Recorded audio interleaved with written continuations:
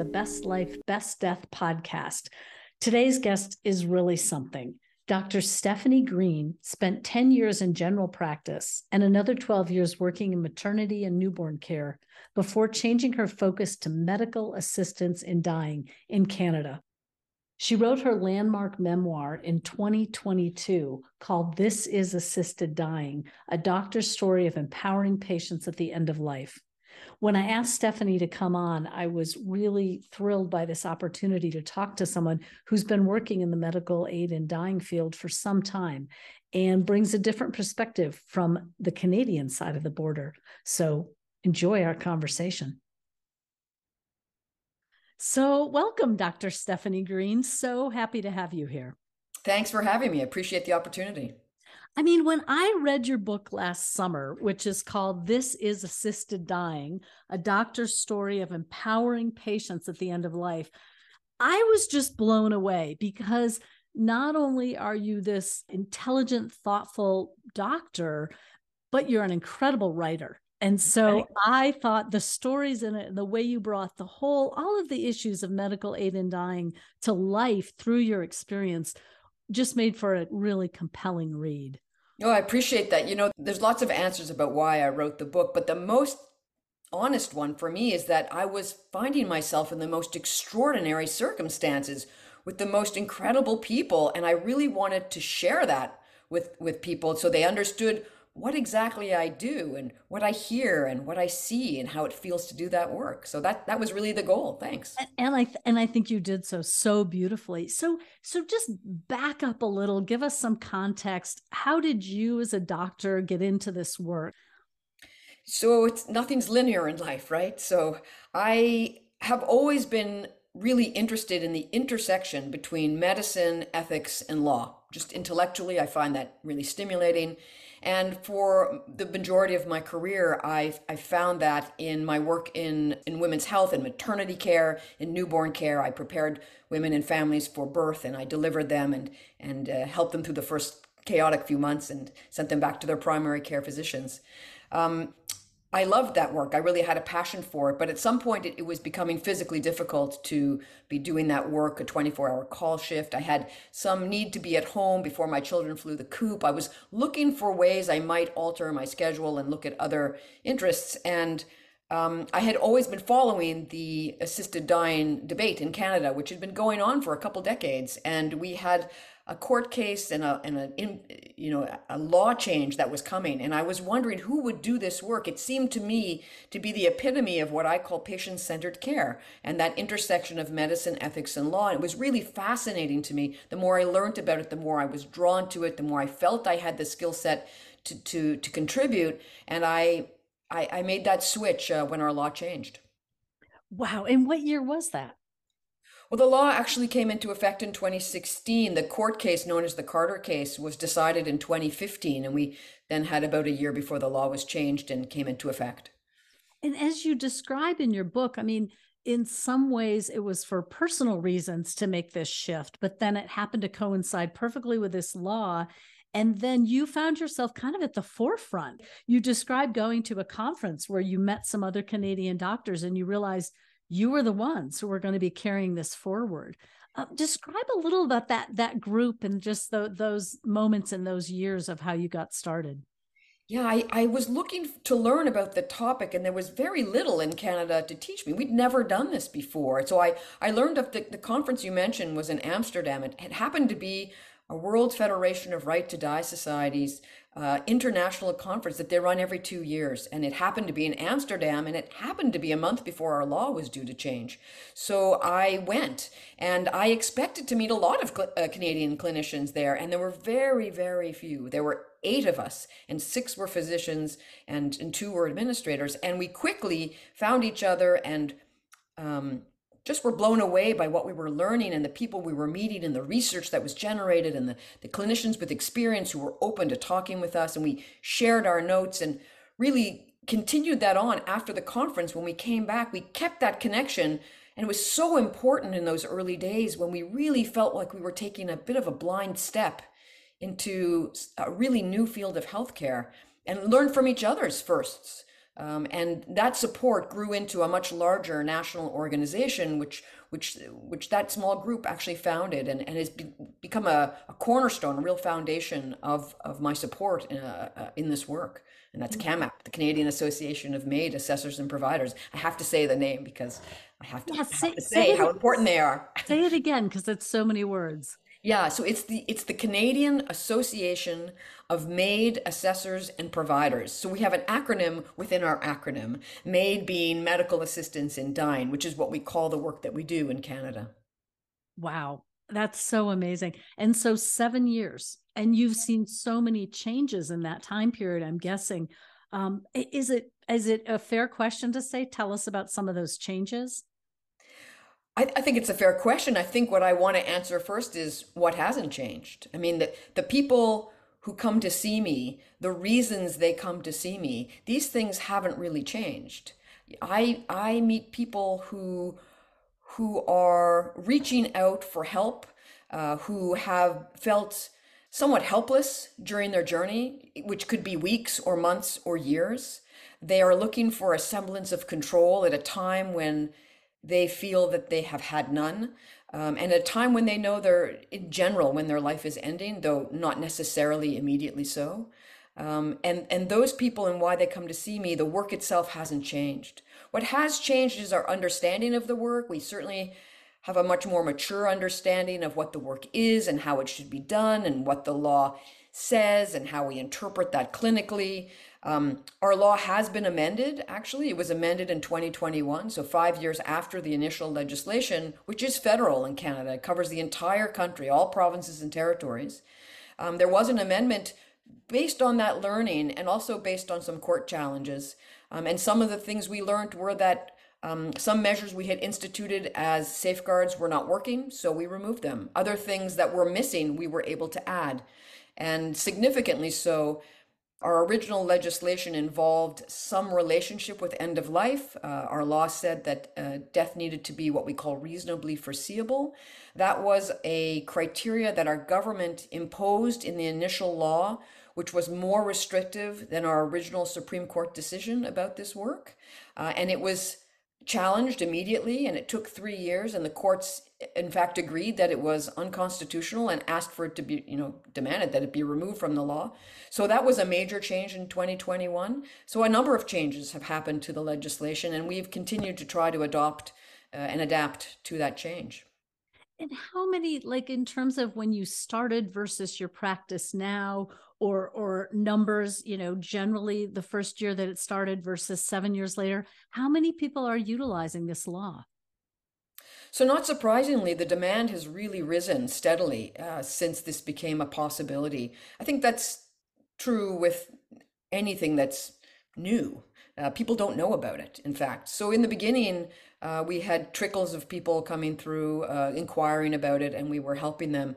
That number grew steadily and has continued to grow steadily each year. I think it's important to contextualize that because some who are opposed to this care have tried to suggest that that is a slippery slope of sorts, that it's out of control in some way. But in fact, you need to compare it to other jurisdictions who we've learned from. As I'm sure you know, and your listeners know, some form of assisted dying has been legalized in the state of Oregon for over 20 years. Washington State for something similar. The countries of Netherlands, Belgium, Luxembourg, Switzerland. There's lots of other examples. We see in Oregon, which has robust data over decades, we see less than 1% of all annual deaths being attributed to assisted dying.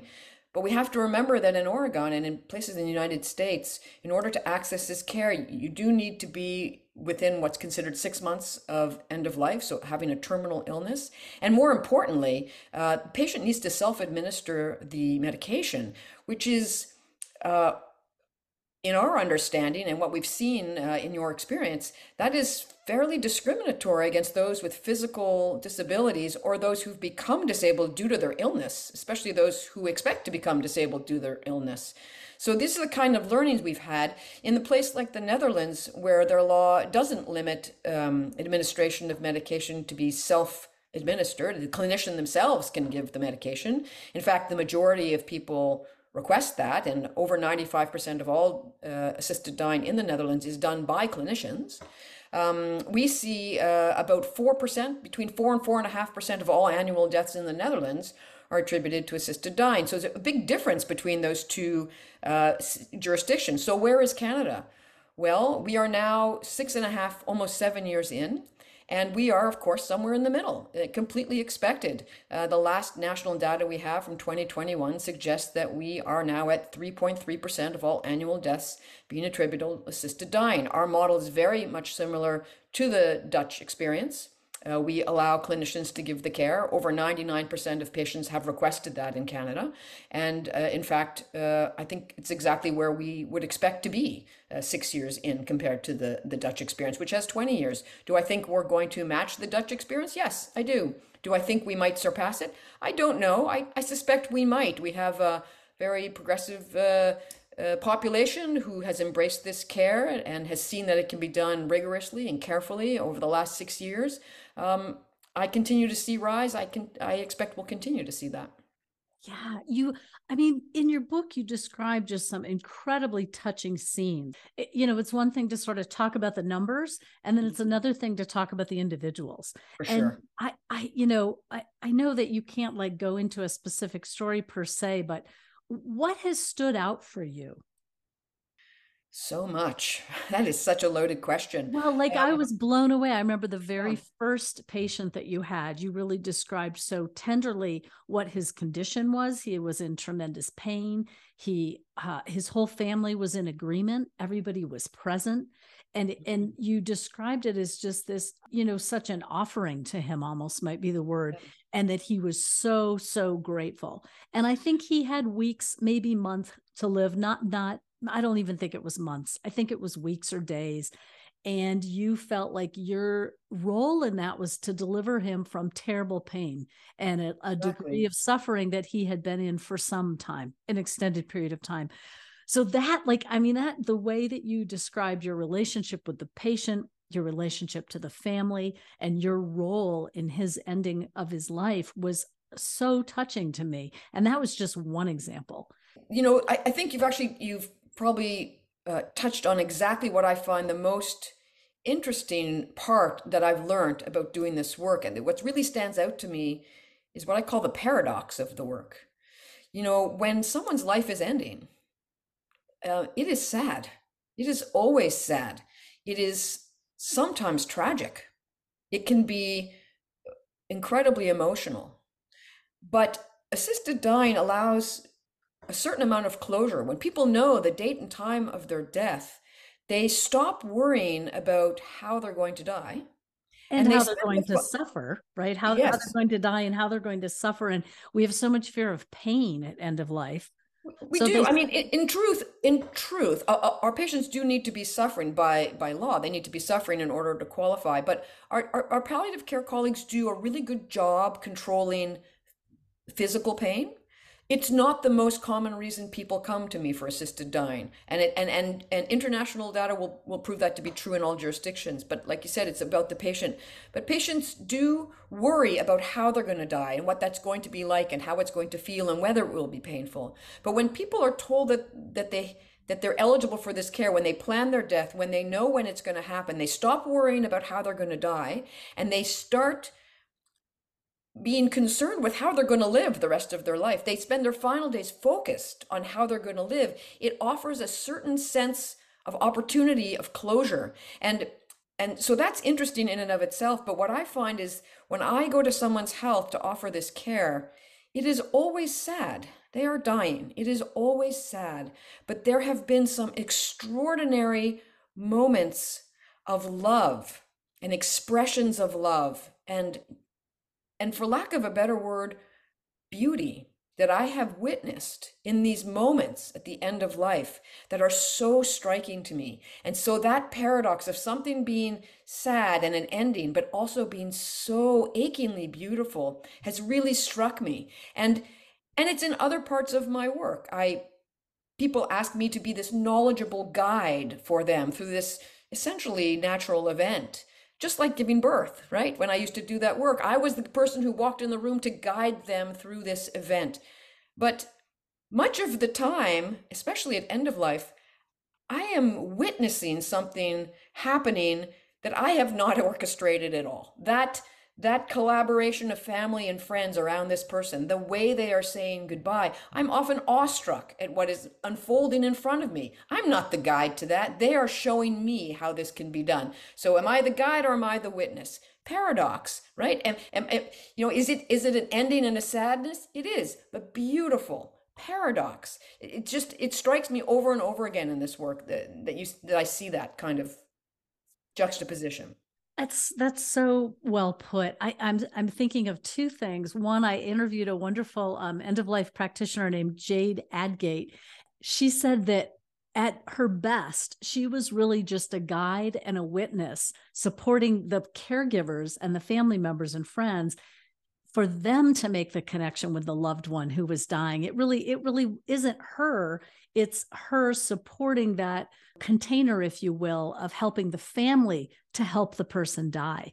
And so there is something about that witness, that objective witness coming in who doesn't know the family and yet is there at the end, that can help create this alchemical kind of magic sometimes. And in your case, it's supporting medically as well. It's so huge. I have to say, it's one of the things that I also recognized from this work kind of early on, which I didn't expect.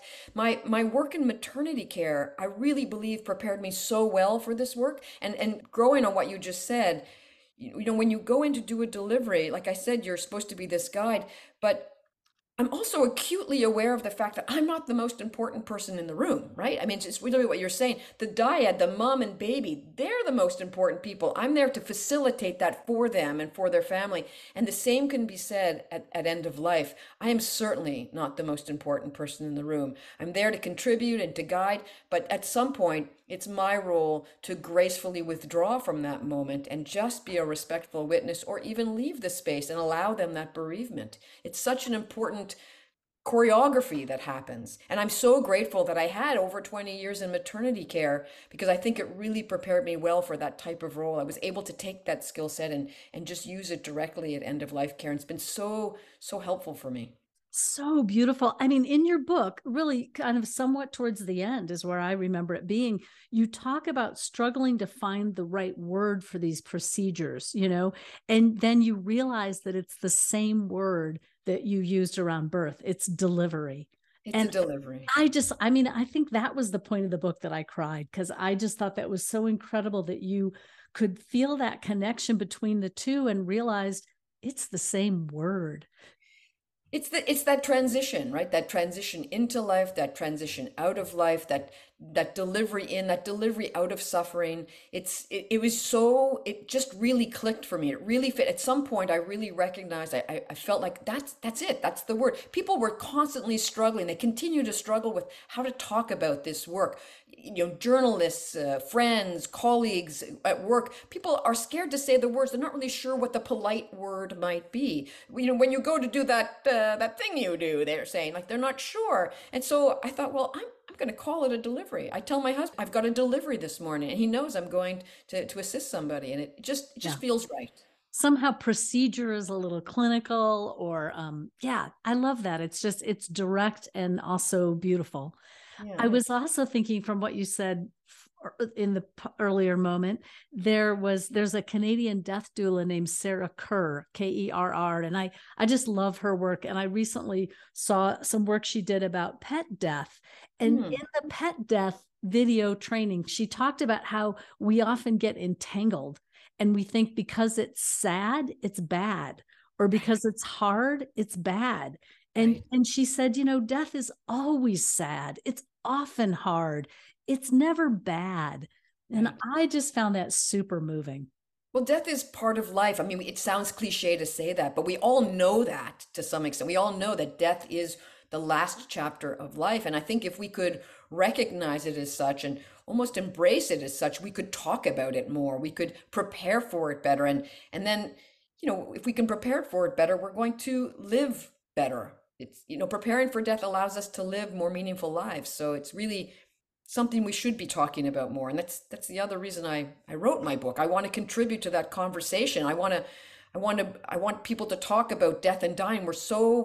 we're so resistant to doing so. I want to talk about death and dying as a whole. I want to talk about end of life options in general, shed a light on them. And yes, I want to talk about assisted dying in particular. I think I have a certain perspective as a practitioner of assisted dying. I think I have a unique and important contribution to that conversation. But it's not so important to me that you agree or don't agree with assisted dying. What I want is to stimulate that conversation.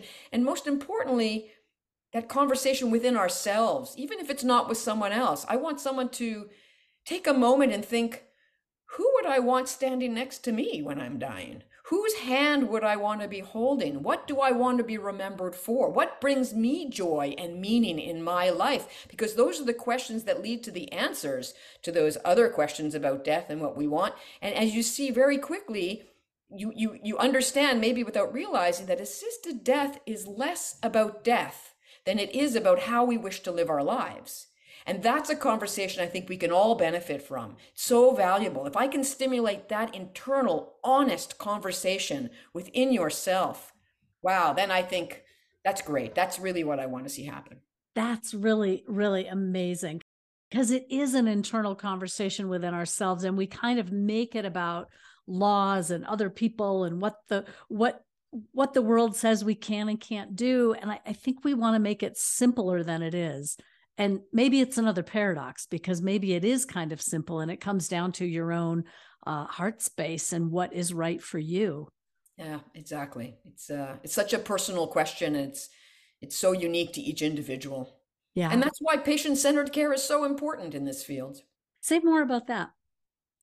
Patient-centered care is exactly what it sounds like. Patient-centered care is when we focus on what the patient believes is the most important thing for them. It's our job as clinicians, as educators, as the people around, to offer information, to offer guidance, to offer whatever it is that the patient needs to help make their decision for themselves. It's, the days of paternalism in medicine, I'd like to think, are behind us.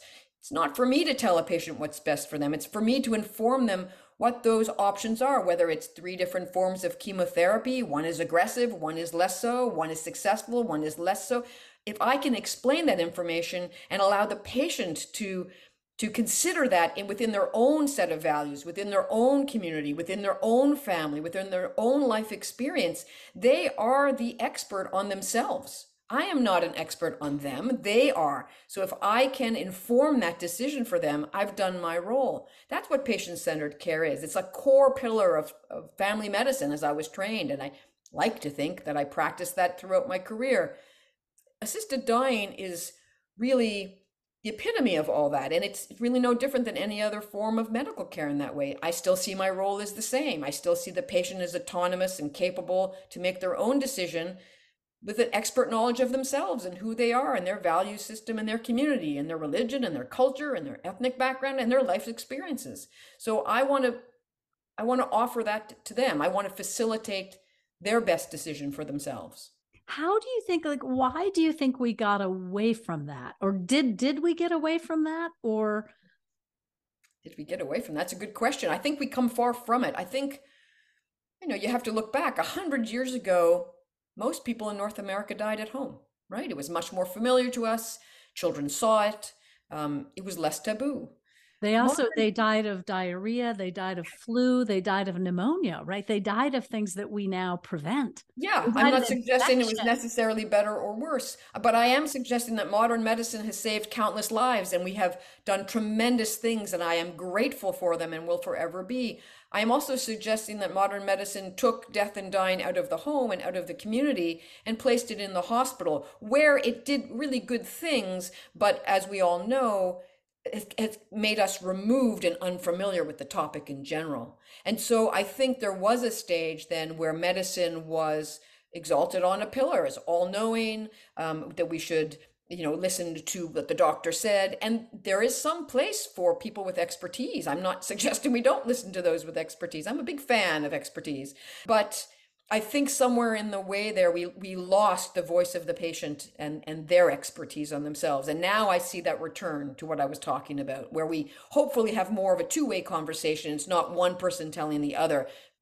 And I think that's been a positive shift in healthcare.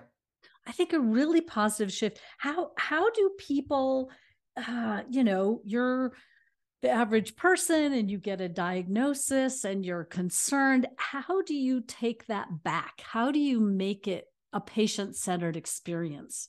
Oh, that's a great question. I suppose it's different for everyone.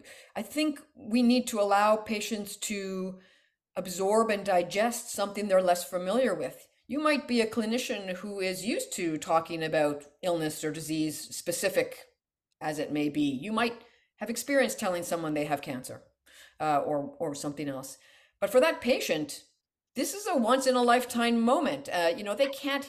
They can't take it all in at once. They can't understand it all at once. We need to give time and space to digest that. We need to give supports around them so they can ask questions as they occur to them. We need to have serial meetings. We need to allow them a venue to explore what this means for them. We need to do all of that. That's how we can make it a patient-centric experience, so we can hear them. We shouldn't just impose the three things we want to tell them. We need to make sure they can actually hear us when we're talking to them. And that means giving time and space for their reaction.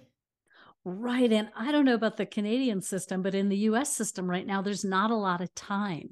Like what we're talking about takes time. It takes a conversation. It takes some space to explore those options. And when the doctor feels crunched by time and what they need to get to next, I mean, I just think doctors are extraordinary when they're able to very quickly shift gears to be with the patient they're with and be 100% with that patient for 10 or 15 or 20 or 30 minutes, and then go do it again with somebody else. It takes tremendous focus. It takes tremendous skill, to be honest. And I think one of the skills of a good doctor is to meet a patient where they're at. So one of the greatest skills as a clinician is to close your mouth and listen for a moment, and to hear the emotion and to hear the reaction and to hear the questions or to hear the silence. And to meet the patient wherever they're at in that conversation. And if you can do that well enough, you can do that in 20 or 30 minutes, and you can at least establish what we call a therapeutic relationship, something where they trust you and you trust them, and you can explore that further. I'm sure you know the book Being Mortal, which I talk about here and there because I love it so much. Do you know that one? I And do. It's been a while since I've read it. one of the passages in that, or chapters in that I love, is where he talks about this small town in the northern Midwest, and the doctors basically all knew each other, so they got together and they decided, let's ask patients what they want at the end of life. So they kind of developed a questionnaire, and they started simply, anytime someone came in the office when they were over the age of, like, I don't know, 60 or whatever they decided, they handed them this questionnaire.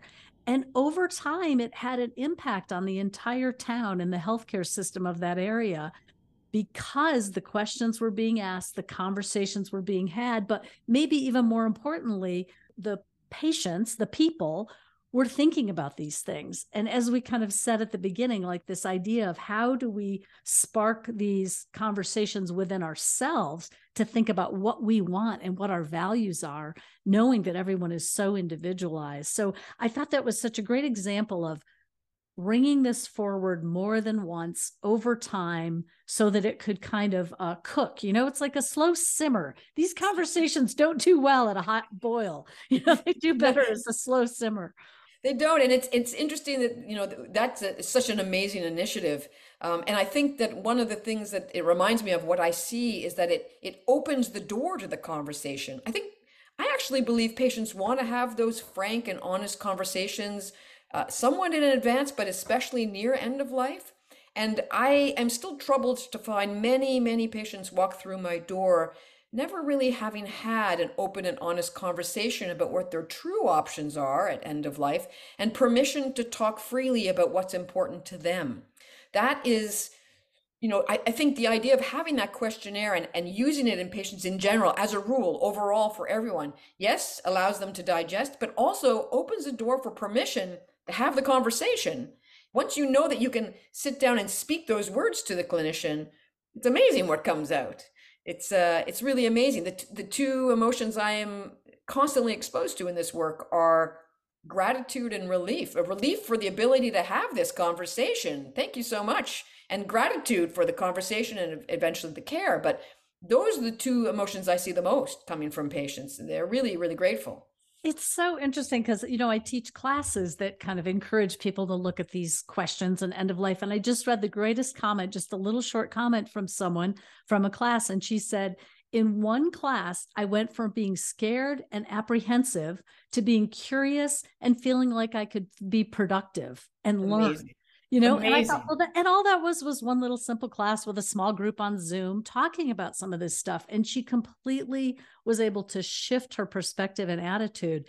And that's, I think, what I'm trying to do in my work. And you've got the kind of the other, I don't know. I just think you've got such an interesting insight into people's lives. And as you said, how incredible. Like, I would not have guessed that you would say the emotion you come in contact with the most is relief and gratitude. That's Oh, amazing. overwhelmingly so. Especially when I have the opportunity to sit with someone having been through the rigorous process. I mean, we're not outlining everything that needs to happen. It's quite a rigorous process. When I can sit in front of someone and I say, you are now eligible for this care. Doesn't mean you're going to have it, doesn't mean you need to, but you can. You are now empowered to make this decision if it's what you feel you need.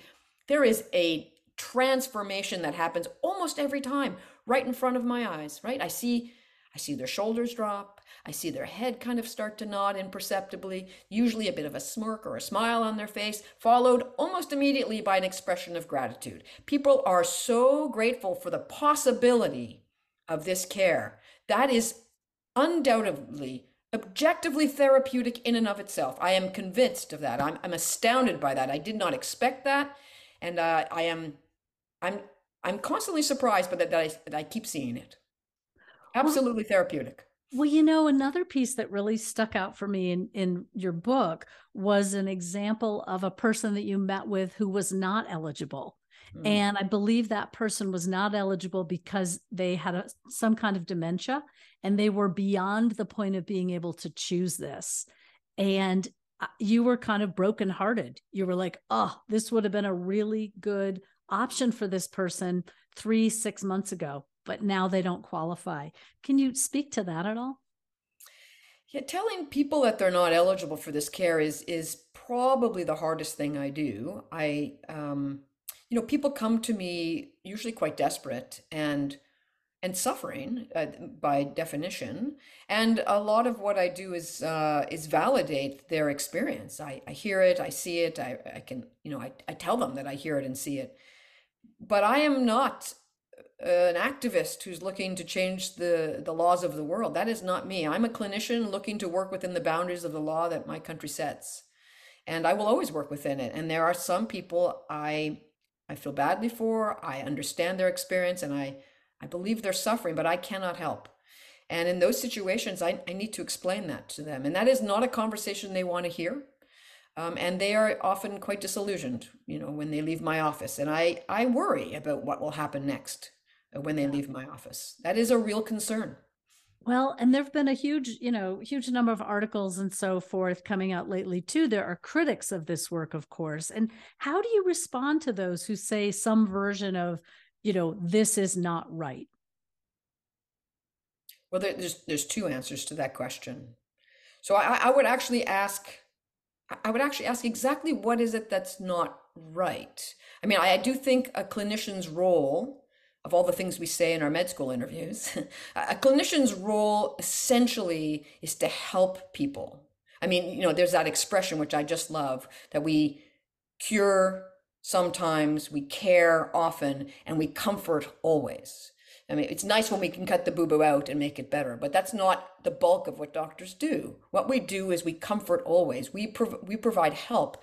And so I question, what is it that's not right? I shouldn't be there to help someone at the end of their life in a time of need. That doesn't seem not right to me. Is what's not right that the patient gets to say and have dominion over their life and their decisions about their care? I mean, over their bodies, over their decisions, over their end of life decisions? That doesn't seem not right to me. I mean, what exactly is it that's not right? So I throw that back when someone says it's not right. Really, what exactly is not right? You brought up the issue, though, of some of the media sensations, some of the stories we've seen. There's a conflation of several issues happening, in my opinion. I think there are really legitimate issues and concerns that need to be raised, and we should not dismiss them. I think that they're not all necessarily about assisted dying. We certainly have, I would say, inadequacies in some of the social resources we need to have in our communities. We do not have adequate mental health resources in our community. We do not have adequate disability supports in our community. We do not have adequate housing supports and basic income supports. Those are legitimate complaints about our social fabric.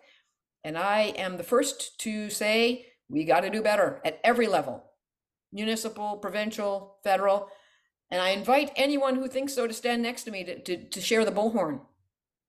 I have found that some of those who are opposed to MAID are using that as leverage to oppose MAID. And I think those are different issues. So when people step forward and tell stories to the media, I've lost my housing, I'm going to apply for MAID, I don't want to live homeless. Everybody has the right to see an assessor and be assessed for MAID and to talk about why they believe this is the best choice for them. Nowhere in our law does lack of housing qualify someone for assisted dying. Nowhere in our law does poverty make someone eligible for this care. Do those things contribute to their suffering, which contributes to their possible eligibility for MAID? Sure, I'm not denying that. But just because someone says they're going to apply for MAID doesn't mean they're going to qualify or receive it. And so I caution people to know the whole stories and the whole backgrounds. That said, I think there is some element of, I don't know what we call it. We are still learning what to do in situations when a patient arrives in my office and has a lot of vulnerability, is potentially marginalized in society, has issues systemically working against them and has for many decades. And they come to me saying, I'm done. I can't take this anymore. I would rather have an assisted death. And resources that I would like to offer them aren't necessarily available. So what do I do as a clinician when a patient comes and by the letter of the law seems to meet criteria, but it seems to be mostly because the resources I'd like to offer them aren't available either at all or in a timely manner? I might have someone with chronic pain come see me and say, I can't take this anymore. And I'd say, well, there's a pain specialist in the city next door. I would like you to see, they're really great. And they might even say they're willing, but it might be a 3.5-year wait to see them. And that might not be acceptable to the patient. And our law doesn't compel anyone to accept treatment that they're, unwilling to accept. That would be, just unacceptable in our law. So when they say to me, I'm not willing to wait 3.5 years, I would rather end my life, I start to not feel right about that. That doesn't seem right to me. The law says they're eligible technically, but I am conflicted about that. That gives me moral distress. So we need to talk about those situations. We need to consider what to do in those situations. How can we do better? I can't fix society's inequities. And at the same time, I don't think individuals should be held hostage to society's failings. At some point, I believe in patient-centered care. If the patient tells me that they have tried everything that's reasonable and available to them in a diameter and a circumference of space and geography that is reasonable to them, and they know that there's a 3.5-year wait, but they're unwilling to do that because of their particular situation and life experience, who am I? Who is our government to say, no, you need to continue suffering for 3.5 years. And if that doesn't work, then we'll offer you potentially assisted dying or not. But I think there's a problem with that just as much. So these are difficult situations. These are huge issues. These are huge, huge issues. And I go back to what you said about, your interest in medicine, ethics, and law. Like that's really what drew you to this. Has that always been true for you? I think so. I don't know where it came from, to be honest. I think I've just been interested in the complicated things in life with a strong sense of, it sounds a little arrogant, of justice, of what's right and what's wrong, and what I think is right and wrong, and how I don't know always what's right and wrong, and the curiosity that comes from odd philosophical situations. They're like riddles almost. I'm so fascinated in those and what others think is right and wrong, and then trying to decide what I think is right and wrong based on that information. And it's always evolving, right? It's just, for me, it's very, very, very, very interesting, and just captures my interest. Well, it's this, again, Jade Adgate, who I talked to recently, she said, death is so perplexing. And I thought it was such a great word because, it's perplexing to humans, and to kind of navigate these new options for people in all different countries with all different laws, and the ethics of it and the personal choice of it. It's really an interesting time. It really is. That's the other thing people talk about. They talk about, those who are opposed to this work often talk about, how can the clinician be in that position? That's not your job to do. I believe it's my job to help, but it's really, well, maybe I've said this. It's really about facilitating a person's final wish. I don't believe that I'm ending their life so much as the medical condition that's causing their decline and their suffering. That's what's harming them. That condition is what's causing them to reach out and want this care. My job is to facilitate their final wish. And I don't think that's semantics. I think that's the reality. Wow. Yeah. This is a personal question, which maybe you don't want to answer, but it popped in my head that my kids sometimes, who are kind of middle, late teenagers, they're sometimes like, "Oh, mom, really? Another conference on end of life? Or, really, you had to go up and tell my friend's mom that you have a podcast about death? Like, really, mom?" Do your children have some kind of pride in all that you do, or are they kind of like, "Oh, here goes mom again"? Well, my kids grew up at a time, so my kids are in their 20s at this point. I don't know how they got there, but they grew up while I was doing maternity care in a relatively small city of less than 300,000 people. So for them, it was we would go to the mall or the grocery store or just walk in the neighborhood, and we could almost never not run into someone who knew me from that work. Oh, Dr. Green, you delivered my three children, that kind of thing. And it's so lovely for me to reconnect with people, and I always stop, and I love that. But I think they got a little, Mom, come on, another person. We just got to go get those sneakers. So it was more that, to be honest. When I made the shift, they were already in high school or just about to leave the home. And so they had a different appreciation for my shift. And I'm very happy to say my children are both incredibly supportive of my work. They understand what I do. And I dare say a little bit proud of my work. That's fabulous. That's wonderful to have that kind of like sense of personal support for such interesting work, because you really are at I think the work you do is at such a personal level with people, and then it's at such an advocacy level at your city and province and national level. And then, I'm assuming you're speaking at international conferences on this kind of work. So the name Dr. Stefanie Green is definitely out there in the world in the medically assisted dying. Wait, what do you call in Canada? Medical assistance in dying. We call it Medical MAID. assistance in dying. And here we call it medical aid in dying, is what I'm mostly hearing. But I think these terms keep kind of, shifting and moving in different ways as the field develops.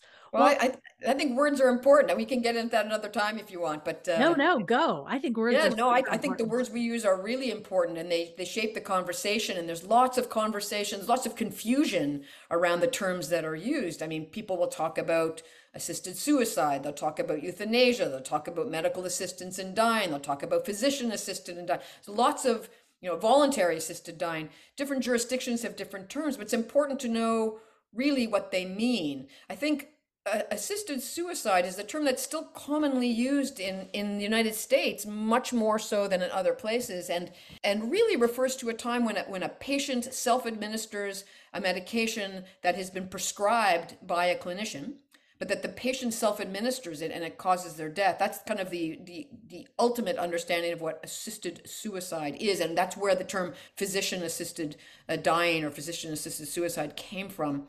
Euthanasia is a term that technically, if you go back, what it means is a good death. It comes from the Greek. But in the modern world, it means a time when a clinician administers the medication that causes the end of life. So the only difference between them, assisted suicide and euthanasia, is in who administers the medication. Euthanasia, unfortunately, of course, was used euphemistically by the perpetrators of horrors during the Second World War. And so those who are opposed to assisted dying will often use that term on purpose to cloud that issue or to insinuate something. And in fact, those who are opposed will also use the term assisted suicide because for many, many decades, the word suicide was associated with negativity and, in fact, crime. At some point, it was a crime to commit suicide. So the use of those terms can be pejorative on purpose. And many jurisdictions have purposely avoided those terms for those reasons. And so Canada, of course, uses medical assistance in dying as an umbrella term that includes both self-administered care and clinician-administered care, because we actually allow both in our country. And so it's more descriptive and more all-encompassing. So I think I do think terminology is very important to understand where it comes from historically and what is used today and why. And yeah, words are important. I think it matters a lot. And I think this say a little bit more about physician. I can't remember the word you just used. When the physician does it versus the person does it. The clinician administered care. That's it. Yeah. Say a little bit more about clinician administered versus the person having to drink something, and that tension between people who aren't able to administer to themselves. Right. So in some jurisdictions in all of the United States, and this is not meant as a dig at what happens in the US, I don't mean it that way, but it is required by all the various state laws that assisted dying needs to be self-administered in the US. And I use the term assisted dying as the generic term for all the things that we're talking about. And what's interesting is that all of those jurisdictions in the US also require a prognosis of 6 months or less. But what happens is that as people decline through their illness, they become less and less capable and able to function. And so the classic case that many people will turn to when talking about why assisted dying might need to be legalized or why they encourage it to be considered, we often talk about cases of people with ALS, amyotrophic lateral sclerosis, or what's commonly called Lou Gehrig's disease, a devastating neurologic condition that's progressive and ultimately leaves the majority of people with full capacity in their mind, and their body just continually gets worse and worse, and they lose abilities to stand and eat and breathe and do anything. And ultimately, most will die from respiratory distress or failure or complication. And what's interesting is that although most people agree these are patients who could be helped by this care, and of course, this is exactly the kind of patient we would want to help with this care because it's such a cruel disease, by the time they are within 6 months of the end of their life, most patients with ALS have certainly lost the ability to swallow and the ability to push a plunger, to even to feed a feeding tube, or even in some states a rectal tube. So you've developed a law that's meant to help patients like this, and you've then cut them out of the possibility of ever receiving it simply because they can't self-administer it themselves. And when we see that, other jurisdictions learn from that. They see that, they think, oh, that must not be what was intended. So Australia, of course, has laws that says, yes, you need to self-administer the care, unless you're someone who's physically incapable of doing so, in which case the clinician may offer to do so, and it's not a crime to do so. That is learning. That is experience. And that's what's happened elsewhere. We also had the benefit of watching what was happening in the United States and in other countries and saw the same thing. So we allow both options. And what I find interesting is that when I present both options to my patients as objectively as I can, and I have to admit, we have access to, I would just frankly say, better drugs for the oral administration. We have access to secobarbital, which is not available in the United States. It's one drug and it's effective. When I offer both of those, 99.9% of my patients choose clinician administered care. They like the idea that it's controlled by the physician. They like the expertise in the room. They like to know that it will be 100% effective if we have the technical skill to put an IV in. They like the fact that there's very little, complication rate. And so I understand that. And it allows patients with neurologic problems like ALS or anybody to receive the same care without being limited by that self-imposed nature. So I do think that learning has been exceptionally important in Canada. And Australia. Yeah. And Australia. I love that. I'll be so interested. I mean, I don't love it. It's so complex, but I like hearing about it. And I'm curious about how that will play out over time in the US and in other countries. I just had a friend reach out to me this morning who's had a best friend diagnosed with ALS. And she said, I've got to talk to you. And I also just saw this weekend the new documentary film called Jack Has a Plan. Oh, yes. I haven't seen it yet. Yes. Yeah, it was really something. And a beautiful arc of a story about a man in San Francisco who has a brain tumor that actually comes back over time. And what I loved about it, I mean, this is a slight spoiler alert, but what I loved about it is, the whole time you hear the title, Jack Has a Plan, and you think Jack has a plan to end his life. Well, yes, but right at the very end, the wife is interviewed and she says, all along Jack had a plan to be surrounded by family and friends, and he was. Oh, And like, it nice. just puts this beautiful layer on it that, yes, he had a plan to use medical aid in dying, but his plan was to be himself until the end, and His not, plan was to live as yeah, much as he could, right? I mean, that's and that's not, the thing. When you have the plan for end of life, it allows you to plan how to live. yes. And so rather than going into a period where he wasn't capable of living and being who he knew himself to be, his life ends before that. But the one thing I felt in the movie that they didn't quite say it with the kind of clarity I would have liked is they didn't quite say he's got to do this before he's not capable of doing it, right? Right. Because it had to be self-administered. And so Exactly. there's so much to that. I have one more question. Sure. I guess what I would say at the biggest level is like, what would you like listeners to take away from a conversation like this? Hmm. I'm going to pause before I answer that question because there's several things. I think what I'd like patients to take away from a conversation like this, I think there's probably three things I'd like them to take away. One is what I've spoken about earlier. I'd like people to consider discussions about death and dying, to consider what's meaningful to them in their life, what brings them joy, what brings them meaning, what's important in their life, so that they can know that and they can live that, they can manifest that, so that when they get to the end of their life, they can feel like they've given that justice, I'll say. I think the conversations around death and dying lead to those kinds of internal conversations, and I think if I can contribute to that conversation happening, then that's wonderful. I think the second thing that I would really like people to take away from a conversation like this is the notion that assisted dying is less about death than it is about how we wish to live, because I have found that to be true in my work, and it's an idea I'd like to share. I think it's really important. And on a very superficial level, what do I want people to know about assisted dying? I actually wrote something once, and it was for a Canadian publication, and I said, I want people to know that where I work and live, assisted dying is legal, available, free of charge, doesn't affect your life insurance benefits, and although emotionally charged and often sad, it can also paradoxically be peaceful, comfortable, and at times remarkably beautiful. I want people to understand it is but one tool, one option at the end of life, and while uncommonly chosen, it can be delivered safely and is currently done so within a rigorous healthcare system that's regulated, and it is offered by compassionate, careful, and caring healthcare providers. Thank you so much, Dr. Stefanie Green. I don't think you could have laid it out more fully. Those three things are just fabulous takeaways. Yeah, Well, there's a real limit. Stephanie, I just appreciate your time so much and your expertise. I'm just tickled. I mean, I first heard about your work last summer, bought your book, and thought, wow, someday maybe I'll ask her to be on the podcast. And here we are. Pleasure. A real pleasure to be here. I really appreciate the opportunity. It's always great to talk to people. You've been listening to the Best Life, Best Death podcast. I'm Diane Hullett. You can find out more about the work I do at bestlifebestdeath.com. And Dr. Green, where can people find out about your work and your book?